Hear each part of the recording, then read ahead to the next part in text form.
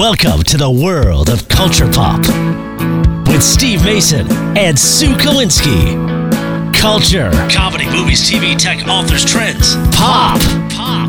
This is the Culture Pop Podcast.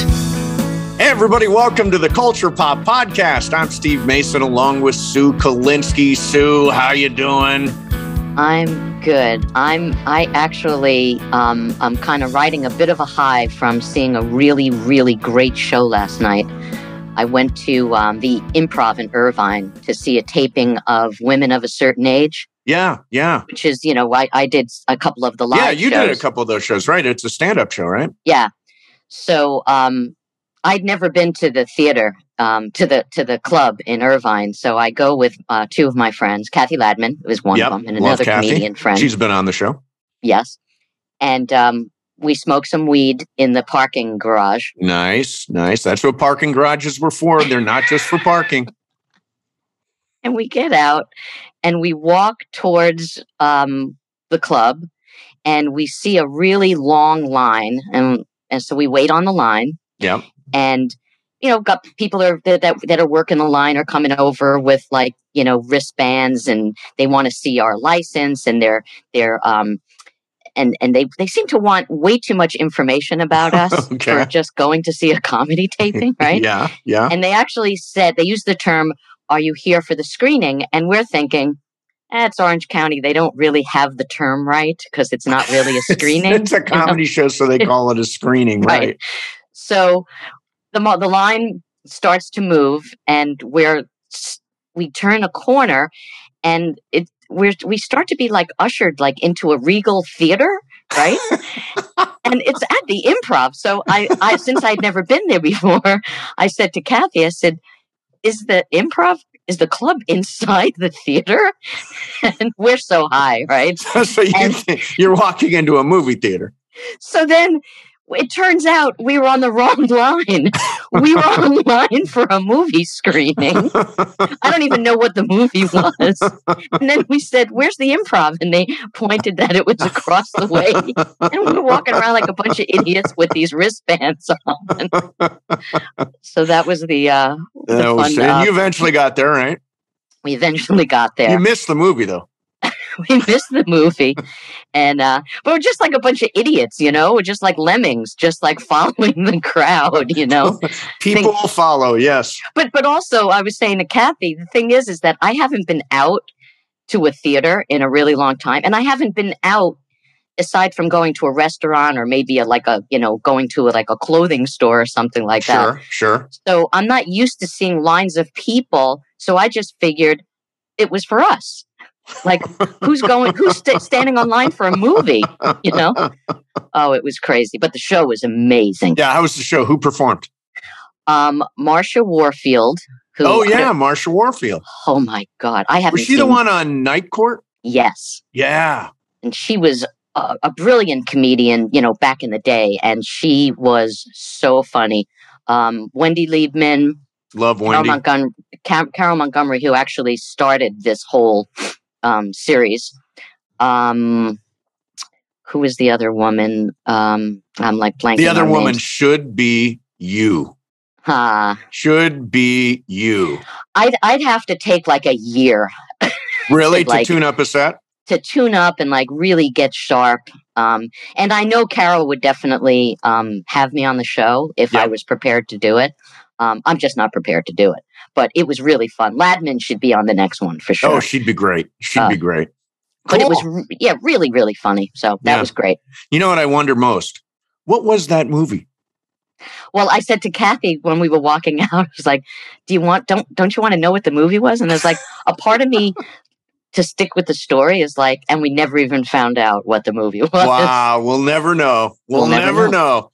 Well, we got a cool guest today. He was one of the stars of the successful long-running show Broad City on Comedy Central, also known for his work on Narcos and his own comedy sketch show called Alternatino.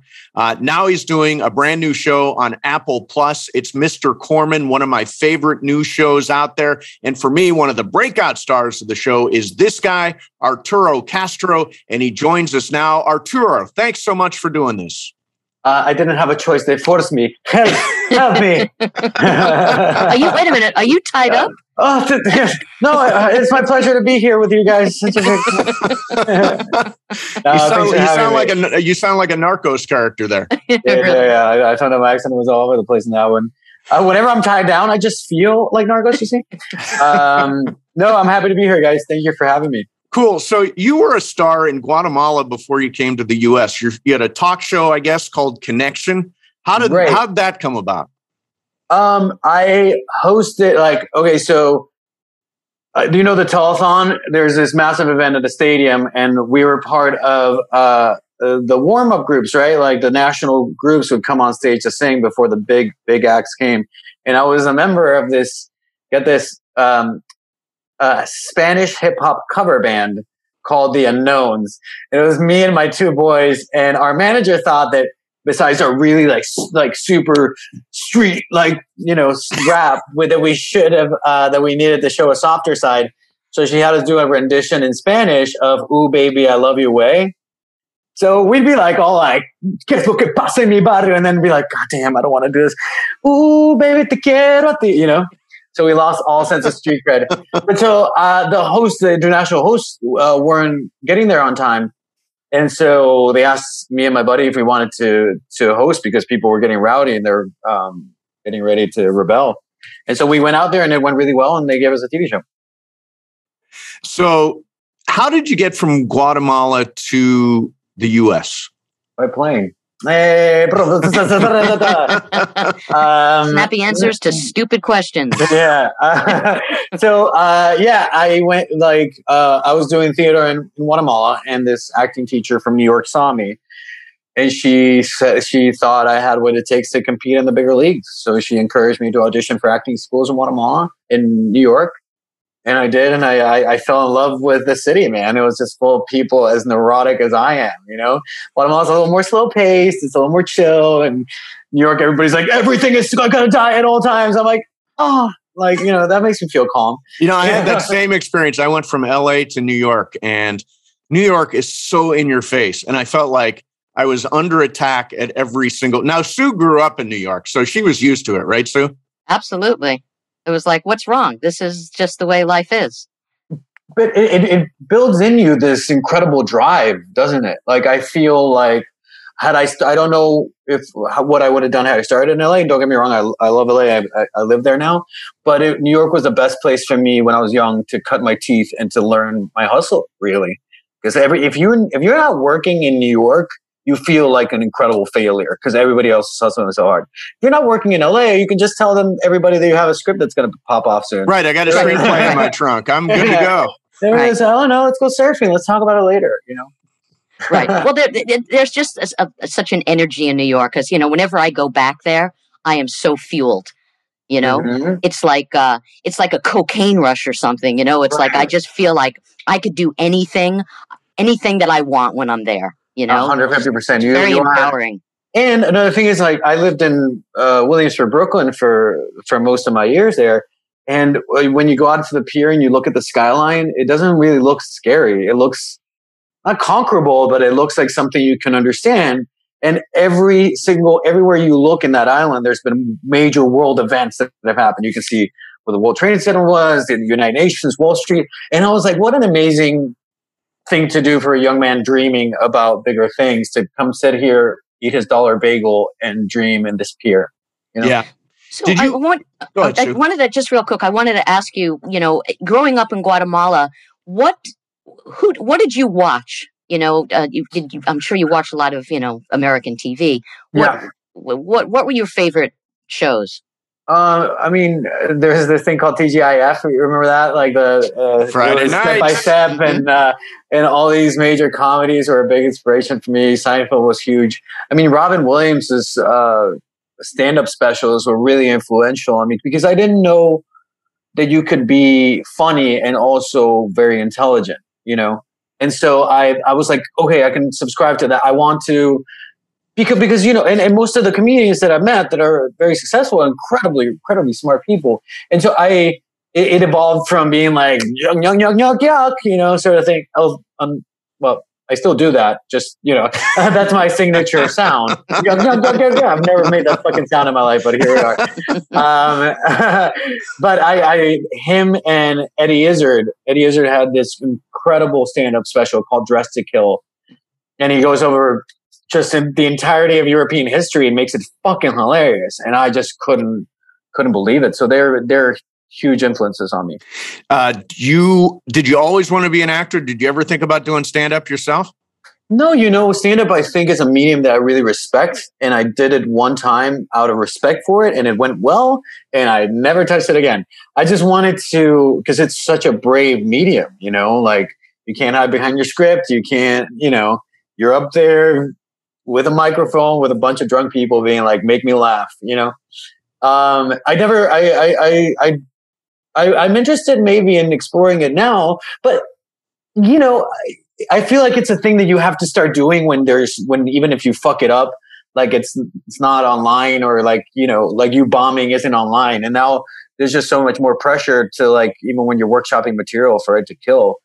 So yeah, I don't envy my stand-up friends, but it's definitely a medium I respect.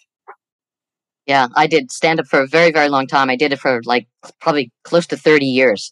Wow. And, I got to say, I started watching the sketch show that you did. Alternatino, yeah. Oh my God.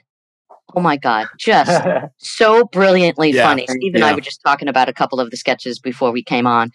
I kind of came late to the party to your career. And, I saw the billboards for the show. And welcome. We've been expecting you. Well, I'm so glad to be invited and I'm like, what is this? What is this show? And I didn't watch it. And then I find out that we're going to be interviewing you. And it's like, what does it take for me to watch your show? I mean, there's billboards everywhere. Yeah. And the thing that I love is that, it's like taking away the stereotype of being Latino. Right. Which I love. And I was kind of trying to compare it a little bit to stand-up because, when I started doing stand-up, I was always like known as like, as a woman, you're a comedian, or you're like a female comic, and people expected certain things from me from being a female comic. And I said, no, I'm a comic. I'm a comic who just happens to be a woman. Yeah. And just quickly, I was in the bathroom at the Improv many years ago, and this woman said to me, "Oh, you're going on tonight. Oh, are you going to rag on men?" And I looked at her. I said, "Oh, because I'm a woman?" I said, "No, I'm going to talk about sports. I'm going to talk about what's going on in the world." I said, I just happen to be a woman. That's all. Yeah. I'm not going to talk about all things about being a woman. It's obvious I'm a woman. I don't need to talk about that. I just didn't really subscribe to like most of the things that people associate with stereotypically Latin or people in the States do. I just never sort of related to. Like, I'm not that great a dancer. I don't fight. I can't, I'm not that passionate. I've said before out loud, like, "Ooh, is this ketchup spicy, sir?" This is where that's where I live. And so I thought that by taking some of these stereotypes and exaggerating them, then it could spark a little bit of a conversation about how ridiculous they are. And comedy, How many characters do you wind up playing on the sketch? 46. How many? 46. That's range, man. That is crazy range, man. Right? I mean, I was just always enjoying, I sort of stumbled into comedy. I was doing really gritty, dramatic theater before I booked Broad City. And I fell in love with it, and to me, the biggest pleasure is to keep people guessing, right? Like to be able to jump on both sides, like do Narcos and then Broad City simultaneously, and like Alternatino and Mr. Corman. Like, just to be able to keep people guessing is just such a pleasure as an actor. What was it like doing Broad City at the same time? And Broad City, a hilarious show. At the same time as you're doing Narcos, and you're playing in that much dark. Well, actually, he's just kind of a spoiled rich kid, kind of obnoxious kid. And Jaime's such a gentle, sweet guy. Yeah, it was really funny because I was literally shooting them simultaneously. So I would like fly back and forth from New York and Columbia to do it. And so there'd be like this massive church torture scene, and and I'd have my gun, but like I'd like break my hip and like I say my dialogue in a gentle way, you know. They're like, "Whoa!" I'm like, "Shit, I'm sorry, I'm doing Jaime." I'm like, you know, I'm sorry, I gotta like it'll get confusing or like I butch up Jaime too much. Awesome. It was. There's. I guess as an actor, you're always sort of striving to keep it interesting, and there is nothing more interesting than doing both. And how different the sets were in a comedy show and in a drama. But I'll tell you what, though, man, people think it's nerve-wracking to do drama, and it really is. Big action sequences can be nerve-wracking, but if you've been on a comedy set and a joke doesn't fucking work, man, like I would dare you to like have the spiritual strength to deal with that. And if a thing is not working, people aren't laughing on a comedy set, it can feel like death. So they're both sort of high stakes in their own way, but it was beautiful. It was a beautiful sort of juxtaposition every other week, just being like, "Hello, everybody, I'm going to kill you all." You know? And also the style. I mean, I would think in Broad City, you able to kind of like go off script. Yeah. Yes, we would definitely add. I mean, the script was so well written already, but like there's definitely improv takes, and we would take it everywhere we wanted to go. In Narcos, actually, I improv one line once, and it sort of like killed. Like not in a. It didn't make people laugh, but people were like, "Wow, what a fucked up thing to say." And so after that line, my character started growing as the bad guy. So there was some room for it in Narcos, but it had to be very like sniping, you know, you have to like pick and choose your moments for it. So we were looking at Alternatino, and I gotta tell you, my favorite one is where you play Mr. Worldwide Pitbull.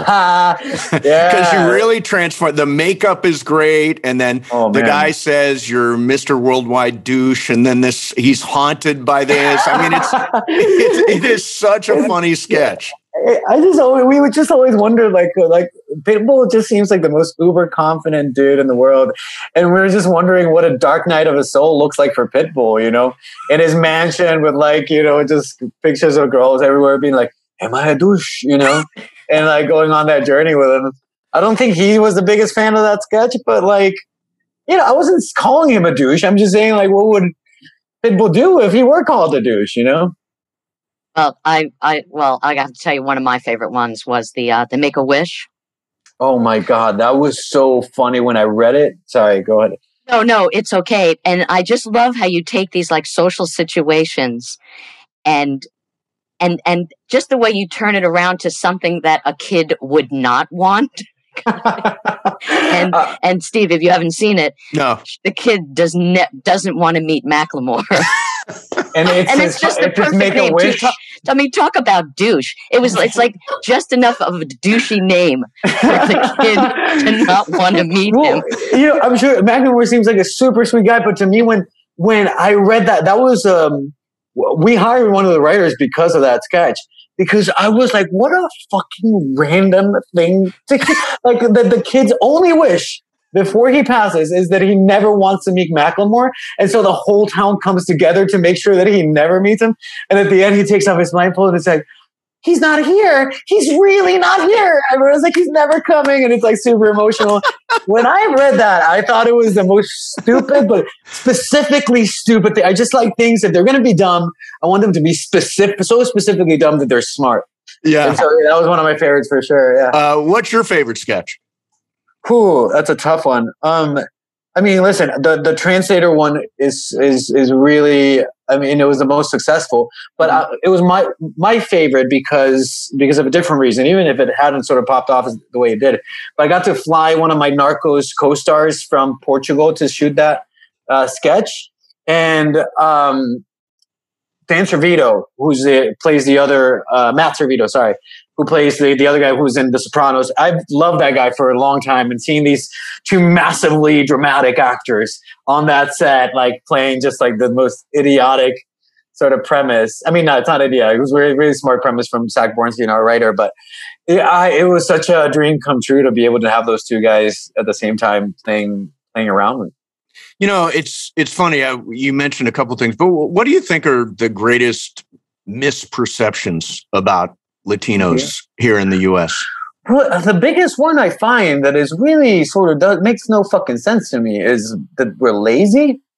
Because I don't, I mean, listen, migrant workers, I don't know if that's sort of, I don't know anybody that's willing to work harder or longer than them to provide for their family. So like, it's just such a weird, that we're ultra violent. In fact, that's why this show, Mr. Corman, I love the character in it so much because he just goes against so many stereotypes of like the jealous, passionate, angry Latino macho man. The guy is a guy. Victor Morales is a dude that is happy with his station in life. He gets along with his ex-wife. He's a good dad. He like cares about his kid. He doesn't like the kid is pretty difficult in the episode. And he just never loses his patience or his cool. And I love the fact that Victor is just a character that happens to be Latin. It doesn't have to do anything with the story, really. So, Mr. Corman, I actually knew Joseph Gordon-Levitt when he was a kid. When he was doing Third Rock from the Sun, I was doing a show with Tom Snyder, late night talk show, and he used to come in and do the show. Even as a kid, so smart and so kind of soulful. He actually did, on top of that, he did my failed PBS pilot. He was one of the guests that I chose to do that. That's awesome. Yeah. What makes him special? Why does he connect so much? Because he's genuine, man. Like, if you like, it's a work of magic. If you've been famous and successful as long as he has, and you're still a well-adjusted human being, that's like it's a magic trick. But from watching him work, it's because he listens to everybody on set. Like, to the point where if you ask him a question, no matter how fickle the question is, he'll like stop and think about, even if we have to shoot, like if somebody comes like, hey, what do you think of the color blue? And we're like, oh, we got to shoot. No, he's like, no. Well, okay, here's the thing about the color. You know what I'm saying? It makes everybody feel like their voice is heard because he's actually listening, which is sort of a weird trait in Hollywood of people not waiting for their turn to speak. I think that's why people connect to him, because they can tell what a genuine human being he is. So do you get to pitch ideas about your character? Yeah, all the time, which I was sort of in shock about, because, I understand particularly when you're writing, executive producing and directing it, like how close you are to it. But like, even in rehearsals, he's like, does this beat feel genuine? What do we change it to? And it's like, and so it gave me a lot of freedom to, as a writer myself, I have suggestions. But to bite your tongue sometimes. But like with Joe, it was just sort of a very seamless dynamic of both of us just wanting the scene to be as best as it could. What I love about Mr. Corman is that it feels so real. Like these two, and they're fantasy sequences and stuff like that. But I think Victor and Josh feel so real. Like these guys exist in the world, right? Yeah. And Mr. Corman is not afraid to let that life linger, right? Yes. Like, and it's just we're used to things just happen. Like you get a glimpse of the character, and boom, next one, and introduce the drama. I think in Mr. Corman, particularly in the first episodes, we're allowing you to live and feel the discomfort and the comfort and the of real life, right? And that's sort of what makes it so ambitious. Right. And the vulnerability of men. Yes, that you touch on a very important point. To be able to say I'm not okay, mm-hmm. Like for these characters to be like, I actually don't have it all figured out. The male vulnerability is not really something that we touch on. Like we're raised watching them go get him and can do, and you're okay, and don't men don't cry. And to be able to watch these men be vulnerable is so subversive to me. Like it's something that I don't really usually watch. Thank you for that point. That's a big point. And everything tends to be, no matter what you watch, and there's so much good stuff right now, and streaming and all that stuff. But it's all it gets very, very plot driven, mm-hmm. And this feels much more like sort of just a slice of these guys' life, right? Yeah, and we made great efforts to make these characters very three-dimensional. So even like, for example, Mr. Morales, and like in my episode, that's just Victor Morales himself. Dealing with his daughter and such. It is really about a guy trying to connect with his daughter, and that's what the 25 minutes are all about. But the characters are genuine enough, and that like the dynamic feels real enough that it becomes engaging. And that to me is such brave storytelling, really, on Joe's part. Yeah, I'm so used to, I love a lot of foreign TV shows and foreign films because I feel like they have so much more depth. And because you're really smart. Because she's from New York. but the story and the characters are so rich. I think, for the most part, richer than your average American show. And that's what it's just kind of, doubling on what Steve said. That's exactly why I love this show so much, because there is so much depth. Thank you. Yeah, I feel like it is this very character-driven piece. It feels like a well-crafted, very smartly written indie movie with a bigger budget and these. I love the breaks in reality of each episode where you go into Fantasyland for a second because magical realism is something I grew up on as well. Latin America is very well known for it, and I think it's because when life gets too real, your imagination sort of flies away with you, and having a visual representation of that on this show has been really, really fun. So, we've talked to a lot of people from different shows on the podcast, and I'm just curious, like, what do you watch? What are the shows that have moved you in the last couple of years? In the past couple, what show I find, particularly the first season, that I found really interesting, or a perspective I hadn't seen before, was Dave. You know that show on Hulu? No, I don't know that. Dave on Hulu. This white Jewish kid trying to become a rapper in the industry. But first of all, because it's well written and he's a good rapper, and it's sort of like an interesting, because he doesn't shy away from the tokenism that he sort of has on it. But his one of the main characters in it is bipolar, and I have never seen a representation of bipolarism, knowing people myself that are bipolar, that was so sort of kind and real and loving as that. And it was surprising, because you're thinking you're going to watch a show about a dude that has a weird relationship with his penis and sings about it, and then suddenly you're in this really 3-dimensional deep show about it. That's been one of my favorites. I loved Queen's Gambit. Yeah, everybody I know loved Queen's Gambit. I'm actually shooting a movie with her right now. No, get out of here. Anya Taylor-Joy. Oh my God, wow. that's great. But that show particularly, I loved it. First of all, I'm a chess nerd.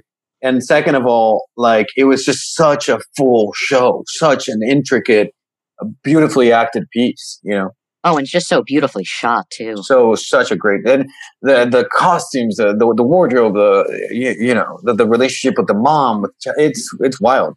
I have a unique relation. You say you're a chess nerd. When I was a little kid, I mean, literally a little kid. So I'm like 7 or 8 years old. My dad teaches us chess. And we're in the most wildly competitive family in the world. And so my dad, instead of like coaxing us along, starts kicking our ass in chess. And so I measured myself by when the first time I was able to beat him.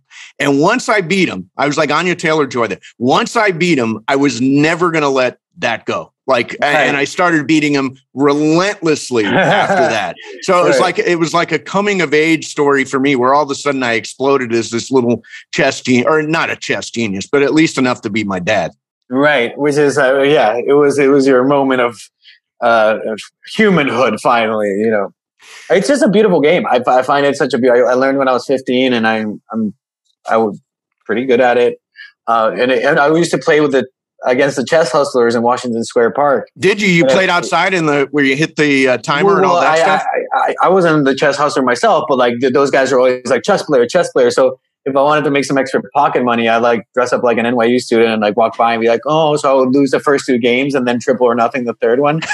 And, oh my God. And I won a couple of times. And then one time, one guy that did not look like the chess hustlers was like, I know what the fuck you're doing. You need to stop.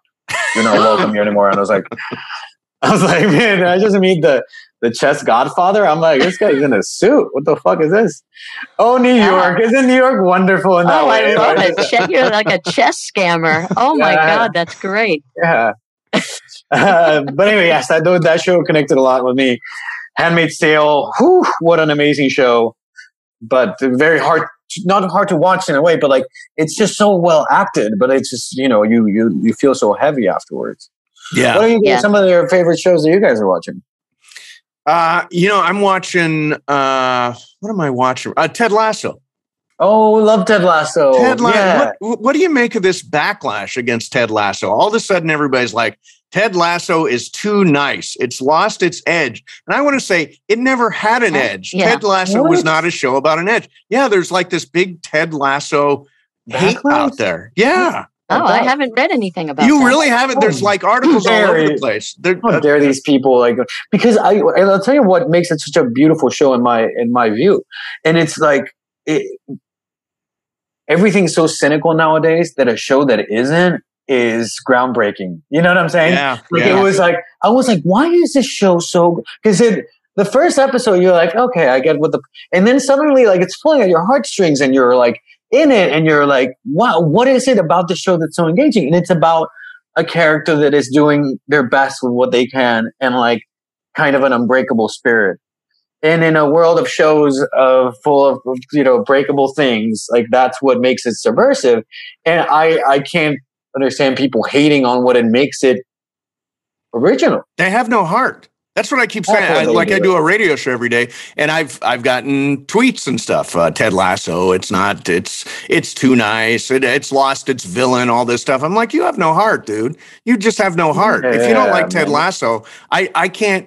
Do you ever get that thing where you've got certain? Like I went on a date one time to see the movie Anchorman, which wound up being my favorite movie. But I work in broadcasting, so favorite movie of all time. And in the middle of the date, this guy I'm watching the movie with says, this isn't for me. I'm going to walk out and wait in the lobby. And I immediately thought, oh no. Never gonna happen. We have nothing in common. Like someone who hasn't watched The Godfather, I just can't be friends with. There are certain benchmark shows that I measure other people by. And Ted Lasso now has become one of those. Like, do you have a heart or are you a cynical jerk? Right. Not to be political about this, but I dated a girl for I was seeing her casually for 2-3 weeks. And then on the third week, I found out she was a Trump supporter.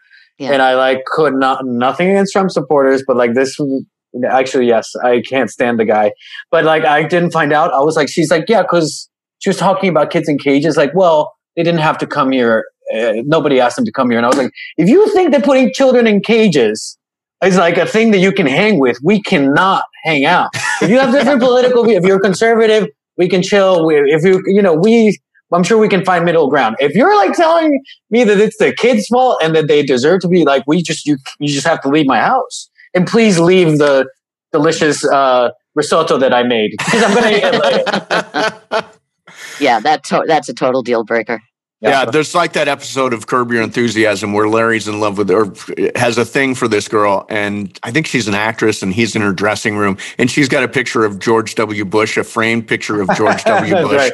And he's like, "Oh no, there's nothing going on here." Yeah, I'm done. I'm done. But to bring that, I really don't understand how people can hate on Ted Lasso.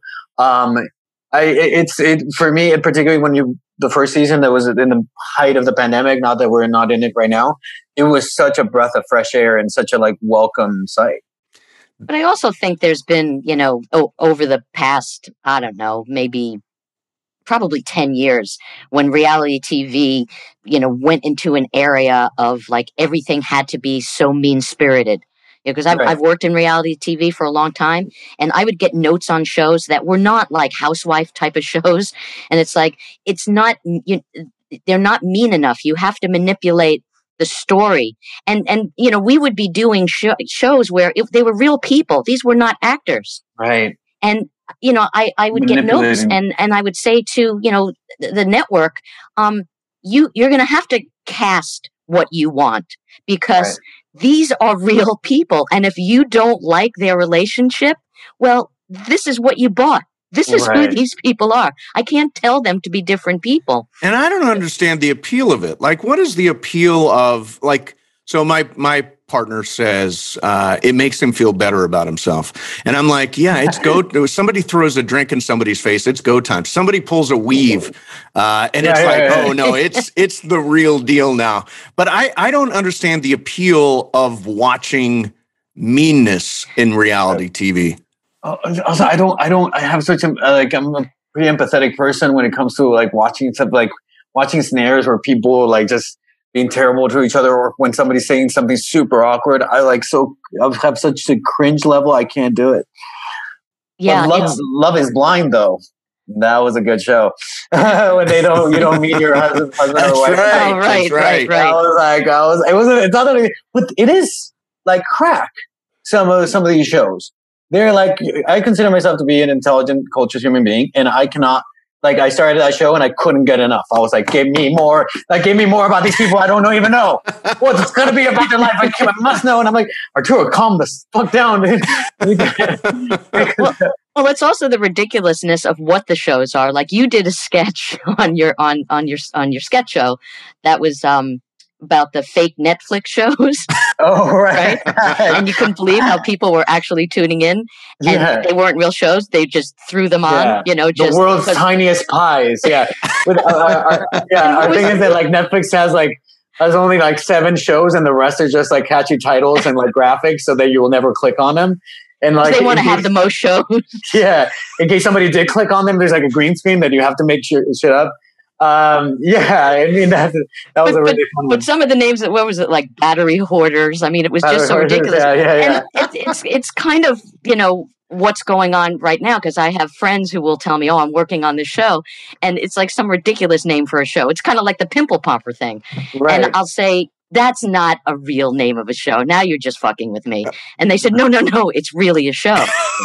and years ago, I was joking with a friend, and he was saying that, one of these days there's going to be a reality show where somebody it's going to be like a Big Brother house, and everybody is going to be in different stages of liver disease, and they're going to be vying for an actual liver. And the liver is going to be like in the living room, in the chandelier, and that's the prize. And each week, people are going to like die off, until the person who survives gets the liver. I said, you're making fun, but this is going to be an actual show one day. I'm sure somebody's bought the temp script. Like somebody's like commissioned the temp script for that. Well, I actually did a kind of a spoof on it with a bunch of my friends, and we called it Live or Die. Live or Die. That's funny. Oh, that's good. That's good. I like what you did one there. Of our titles was like Britain's Pointiest Houses. It was just like the Shrimp Whisperer, like shit like that, So I wrote out this question. I usually don't write out questions, but I like asking this one.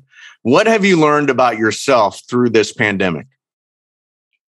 I quarantined by myself. I was dating somebody, and she lived in Canada, so I was by myself, and I just rented a place in LA. So I learned how to cook. I learned how to do it. I realized that like if you take everything away that I identify as, like, or that is tied to my identity, like my career, my my interactions on set, am I still a real human being? Am I still a full human? And what I learned in pandemic was that I am still a human being in spite of what I do. Not that I ever felt like I was superior to being a human being because no, it's just that like a big part of my identity is what I do. My interactions come from what I do. And when you take that away, am I still a person that enjoys their own company? And I am. I enjoy my own company. I mean, it's weird. It's a weird place to live, like inside your own head. But I realized that in the checks and balances of it all, like I've grown into a 3-dimensional version of a human that I don't mind spending time with, and that was a really important lesson. Yeah. See, I need people. Yeah. Like I do a radio show for ESPN every day, and I've been at home for 19 months now, and doing this show and not seeing the person or the people that I'm doing the show with. And I'm like, I need that interaction. I need that interaction to feel alive. So it must mean I'm not comfortable with my own company, right? It's not even that, but I had no choice, right? Yeah, I had no choice but to did you quarantine with your partner? Yes, I quarantined with my Okay, partner. so yeah. I had I was alone, man. So I really had to come to terms with like what being alone meant. That doesn't mean that I didn't miss human interaction, but it was good to know. It was more along the lines of like what I do for a living. You can get so caught up in the ambition of what you do and what you're doing next and like what's that you're going to next. And when that sort of stopped, it was like, okay, well, all these years that you've been on the go, did you pick up some life skills along the way or some things that you enjoy about yourself? And I was happy to see that I did. So let me ask you this. How do people see Alternatino now? Is it on demand with Comedy Central? We watched it on YouTube. They can watch it on YouTube. Yeah, you can watch it. But like we have a ton of the sketches on YouTube. Comedy Central app, you can watch it. Yeah. I'll just send you guys a copy. Just like call me. We'll put my phone number on this, and anybody can just call me, and I'll just send you send a link. That's perfect. That's perfect. Well, we watched on YouTube. It is fantastic, funny stuff. Watching. Do you feel like Mr. Corman is kind of a big break for you? One of them, I would hope so. More than anything, it's just like such a prestigious company and person to work with. Number one, and number two, it's kind of the character that's most like me that I've ever played. Like. I'm hardly ever allowed to just exist, There's always some sort of shtick that goes, no, for better or worse. Like I enjoy big character plays and I enjoy big dramatic moments, but this insofar as like what I can push myself to be as an actor, yeah, it's a huge break for me. I'm very happy. Well, so Alternatino is on YouTube and Mr. Corman is on Apple Plus. Strongly recommend. Big thumbs up to Mr. Corman. Arturo, thank you so much for doing this, man. Pleasure talking to you guys. Thank you so much. Yeah, really appreciate this, man. I'm really glad they tied me down to do this. This is really wound up being really fun. It was worth it. Good. Okay, well, that's how we know we get you next time. That's right. Just tie me down. I'll talk for hours. We just need rope. Exactly. Have a good one. Bye-bye. Thanks, Bye. man. Jeez, that guy, first of all, really funny, but just like as charming as any guest we've ever had on the show. Oh God, he just like drips with charisma and he's just and that's how I feel about him when I see him on screen. Yeah. He's got that smiling face, he's got those dimples, Yeah. He is a charming guy. Yeah. And smart. Really smart. Do you understand the Ted Lasso backlash, by the way? You don't even know it exists. I mean, it comes up, what happens? So you read Google, right? I read my Google News. And as soon as you click on something, and then you go to the For You part of Google News, they give you more of what you just looked at. Like they'll only give you the stories that you're interested in. So you click on a Ted Lasso backlash story, all of a sudden you're getting negative reviews for Ted Lasso nonstop. And I think, one of the things, are you caught up on Ted Lasso? No, you haven't watched Ted Lasso. No, I have. Have I just watched the first episode of the second season. Okay. So you sort of see the tone of it, right? Yeah. And one of the things that has changed, and I think this is what bothers people, is that there's kind of no villain anymore. Last year, the owner was kind of the villain. She was trying to sabotage the team. This year, there's kind of no villain. They're all just kind of people who love each other. Right. And Jamie, it doesn't really have a part in the show anymore. Is he not really prevalent? I don't want to say. Okay. I don't want to say anything else because you're only one episode in. But it's a great show. I still love it. And all of you haters, you suck. So do you agree that there's nothing that's not like balancing the show? Because if everybody is so nice, do you agree that everybody is so nice? Everybody is so nice. Yeah, no, it's absolutely a fact. But what's wrong with having a show where everything's so nice, where everybody's nice? Everything doesn't have to be, one of Andy Cohen's, women yelling at each other show. Table flipping exactly. situations. Like we're ready for something nice. It was perfect for the pandemic. I consider it. Now, you didn't watch Schitt's Creek, did you? I did, sure. Oh, did you? Yeah. Because it reminds me of like the new Schitt's Creek, the one that you can watch and your mom can watch and, your grandma can watch and everybody can sort of agree on and share about that. You can't do that with other shows. Schitt's Creek was a very happy show. This is a very happy show. Schitt's Creek sort of helped get me through the pandemic. It was looking forward to, because I watched it, episode after episode after episode. It sort of helped get me through the pandemic, because I looked forward to, at the end of the day, watching Moira and that whole gang on Schitt's Creek. Do you think it's better? Actually, this is a good question. Do you think it's better for a show to come out week by week, like Mr. Corman, or like on Apple Plus, or is it better for a show to just drop entirely the way Netflix does? Like, here's all 10 episodes if you're watching Netflix. If you're watching Apple Plus, it's like, no, we'll give you one Friday, then we'll give you another one next Friday. Which would you prefer, and which do you think is a better way? Well, selfishly, I like that they all drop at the same time, because I love watching more than one. So I kind of like that. But again, on the other side of it, I think it makes you yearn for the show. Yeah, right. It keeps you. It's weird. I mean, it still keeps me interested, even though they're all playing. I can get to see them all at once. Yeah.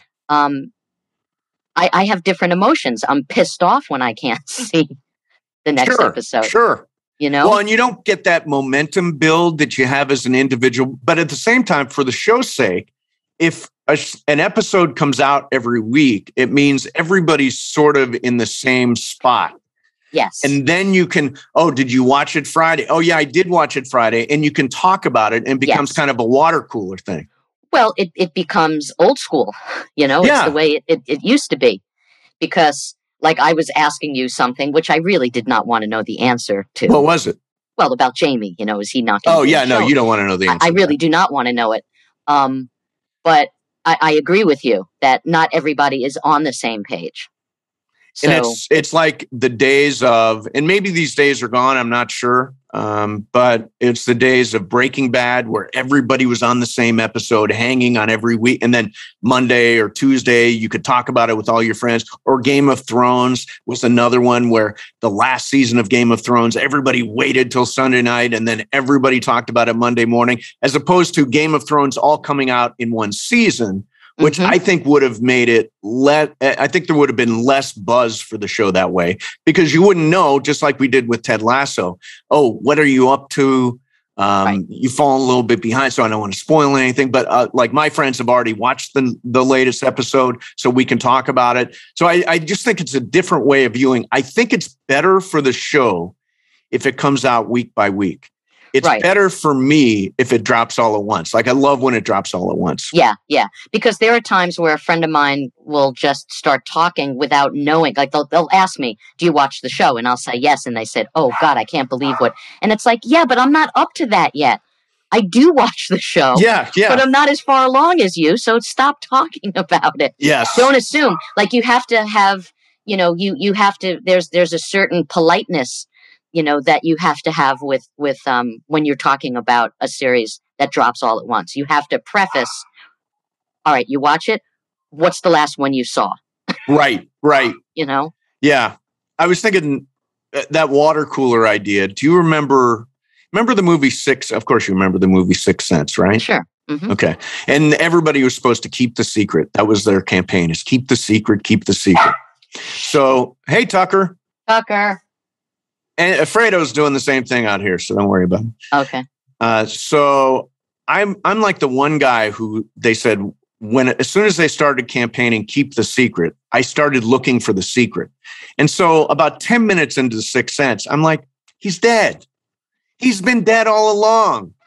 It's like every M. Night Shyamalan show. The Village. It's present day. I want to stand up and yell. It's a formula. Exactly. Right. Exactly. All right. So, that was fun. I love Arturo. He's a great guy. He's going to be big. He's going to be really, really big. Yeah. Because he is funny. He is smart. Mm-hmm. And he's going to be a great actor, is a great actor. All right. So, who makes the show possible every single time we do it, Sue? Yes. Our good pal, Jacob and Ronnie. And I was saying the other day, Jacob, first of all, is like a regular dude. Have you met Jacob? Yes, He's been at my parties. You did meet Jacob, right? Mm-hmm, mm-hmm. Fantastic guy. By the way, brought a bottle of Dom to my party, so I love him even more for that.